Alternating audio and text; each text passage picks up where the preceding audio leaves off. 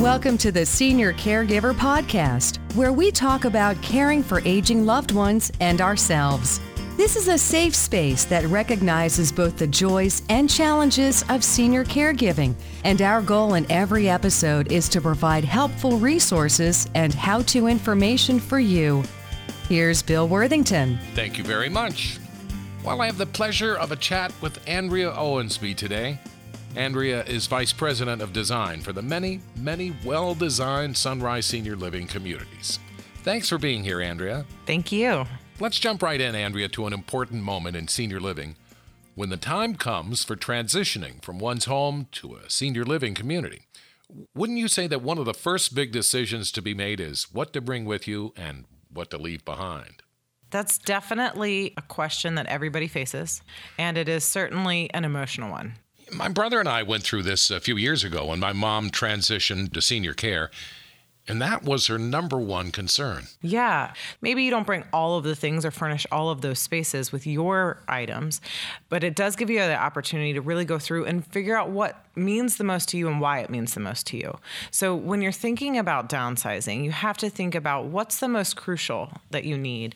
And a lot of times family members have donated things. We have things that have been handed down to us that are not necessarily suitable for us. Maybe they're not the right depth. Maybe they're not the right height. Maybe that chair that I've gotten, and had for years and years was super comfortable 10 years ago, but now it's kind of lost its spring and it's a little hard for me to get in and out of.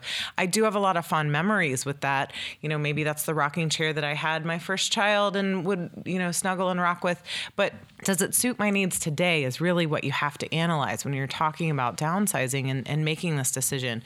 It's definitely a decision that lots of families struggle with because there's the emotional attachment to those pieces.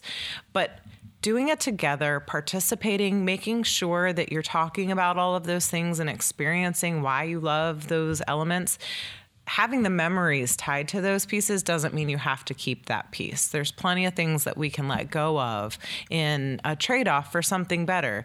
Many times people are making these decisions because either somebody needs care or somebody needs socialization. Mm-hmm. Living alone with all of your memories is not very much fun when you don't have anybody to share them with.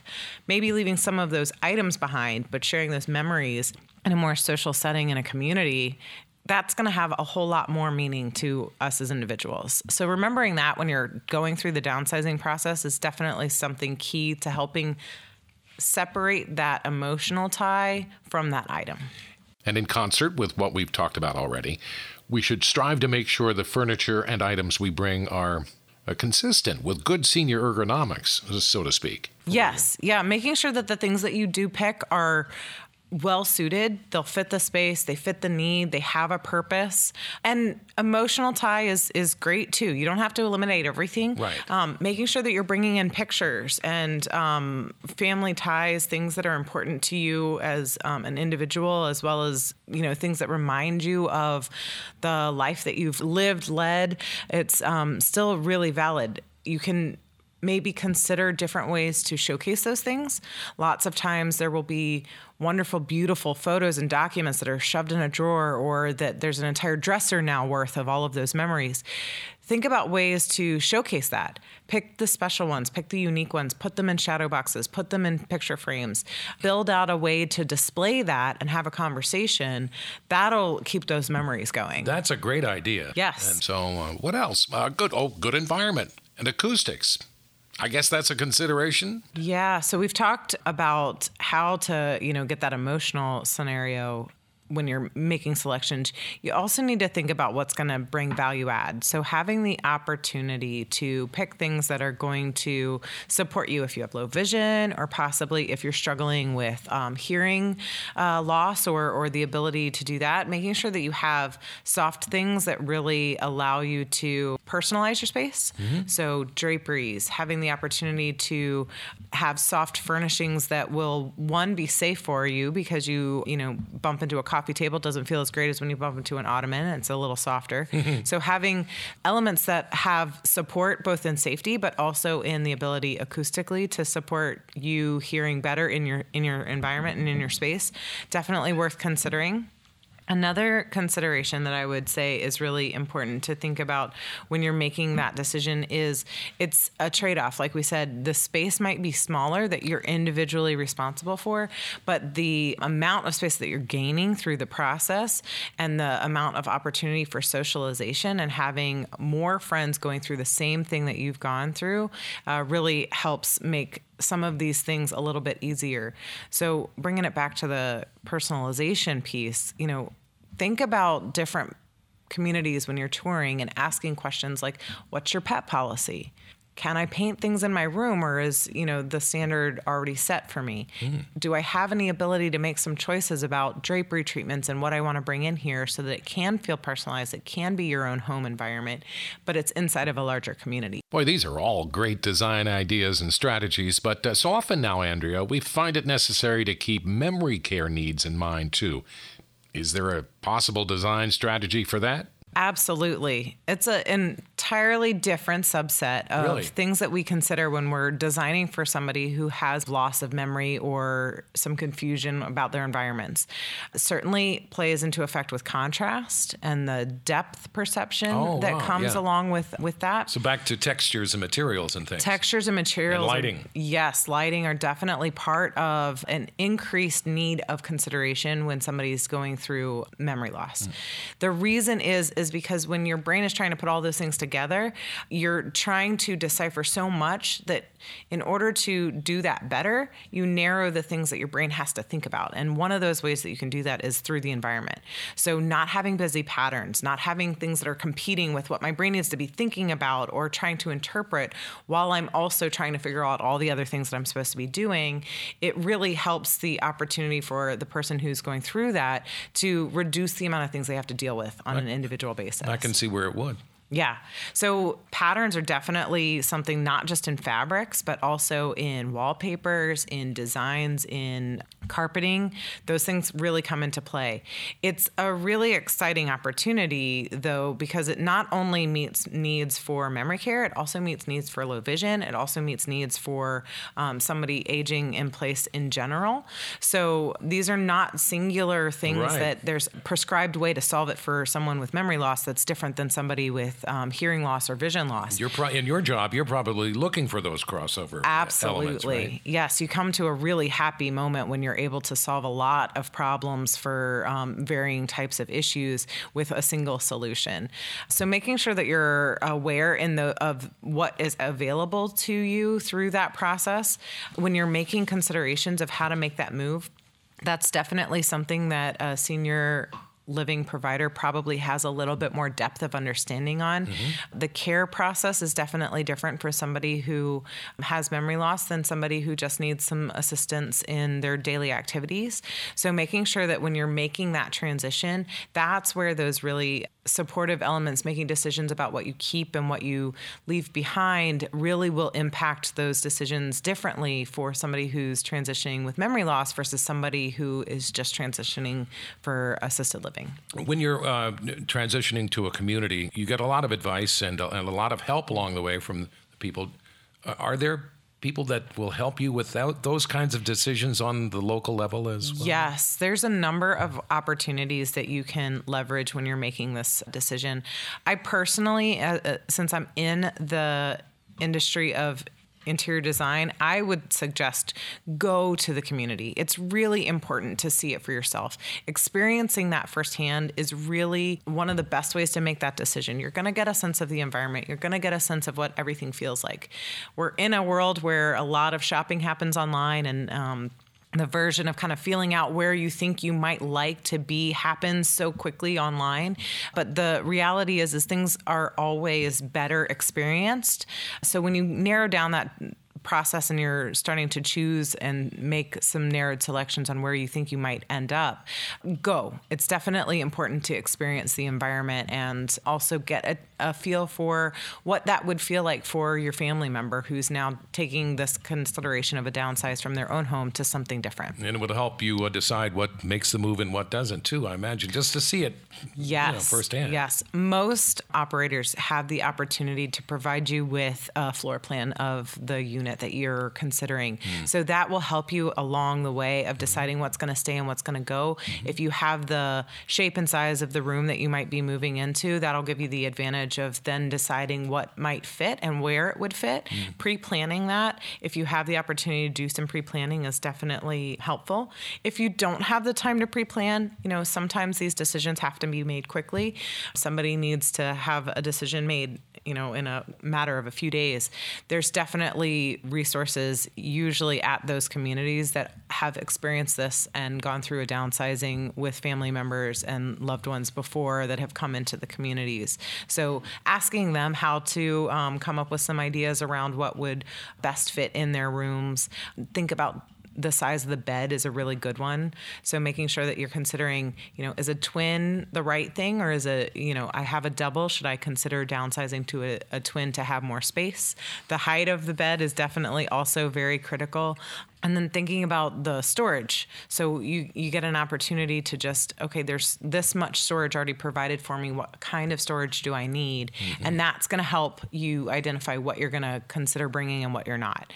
So don't bring more than you can handle, because then you just end up in a different kind of mess of stuff. Yes.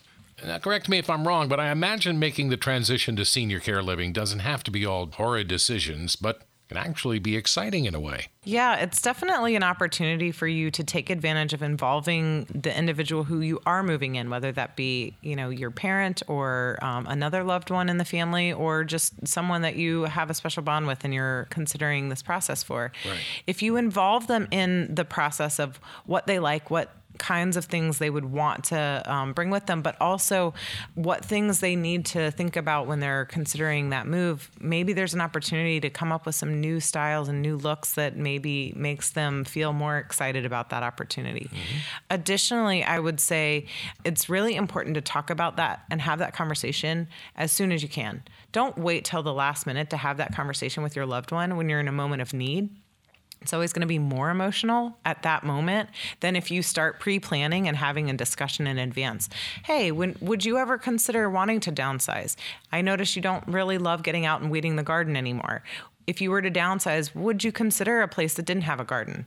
Well, if that answer, can steer you in different directions on what you're asking when you go and look for a space. Now might be a good time to remind our listeners about a great resource that is available. If you'd like to get more information about these kinds of considerations, and you can find it at theseniorcaregiver.com. Yes, we absolutely have so many more tips and tricks that we can lend anybody who is either going through the process of considering what to do in this scenario or is already in this process. If you need some support with thinking about additional safety tips on what to do if your loved one is staying in their current home to make sure that the environment is safe, simple things like remembering there's a lot of new opportunities with faux-looking candles that flicker and have the scents and aromas, but provide a safer option than having a real candle. Little things like that. Another great idea. Oh, I know. We could keep going all day. The opportunity to provide some more of these types of tricks and little tips available for you are on the website, as well as we have many opportunities in just sharing more information with you through blogs and additional support materials that we have for you. Once again, the site is seniorcaregiver.com, and we're talking with Andrea Owensby, Vice President of Design for the Sunrise Senior Living Communities. And since we're .comming our way through this part of the podcast, I have to believe that technology is playing a greater role by the day toward safe and practical senior living. I think technology is definitely an interesting word. When people hear technology today, they think tech. They think internet, they think the digital age. There's buttons and Bluetooth, as it were. Yeah, buttons and Bluetooth.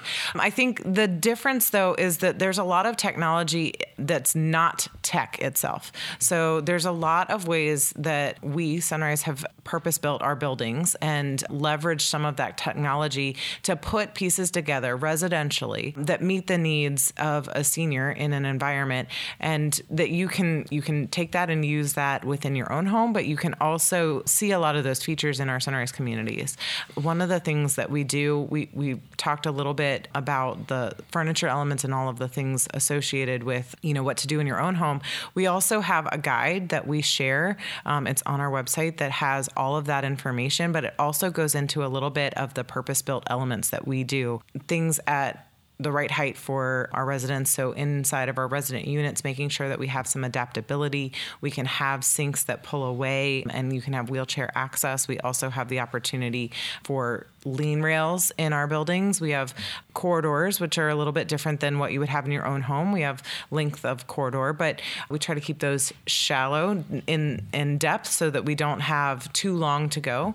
And no on and off buttons there, is there? No on and off buttons there, but we provide what we call lean rails instead of handrails, so that way we have the opportunity to just rest if you need to catch your breath, or if you are, waiting for somebody else to pass you by in the hallway and you're saying hello, you have an opportunity to just lean on that, give you a little bit more independence and support of yourself while you're kind of walking along, and give that dignity to you so that you don't have to actually use some of the assisted devices like walkers or wheelchairs and things like that. Mm-hmm. Additionally, we also make sure that when we're building our buildings that we carve out niches for opportunities to rest and pause. So you can adapt that into your own home. If you have a long corridor that you have to travel, make sure that you've got an opportunity to sit down and rest. But if you also have, a very short, compact home, you can make sure that within that you're allowing yourself plenty of opportunity to pause and take advantage of unique elements within your home that you put there for bracing and support as you're kind of moving through your own home too. These are great ideas, especially if you're planning right now, you're thinking about what do I want in my home? Yeah. Why not, Yes. In a lot of cases like yes. And so that's the purpose-built side. I know you asked, I'm going to circle back because you asked me about technology, and I went off a little bit on the building itself. Mm-hmm. There's definitely a lot of opportunity within technology as well. So we have learned, we've been doing this for about 35 years. So a little bit of trial and error on a lot of the technology side of things has shifted over those 35 years. What was available then is not what we have today.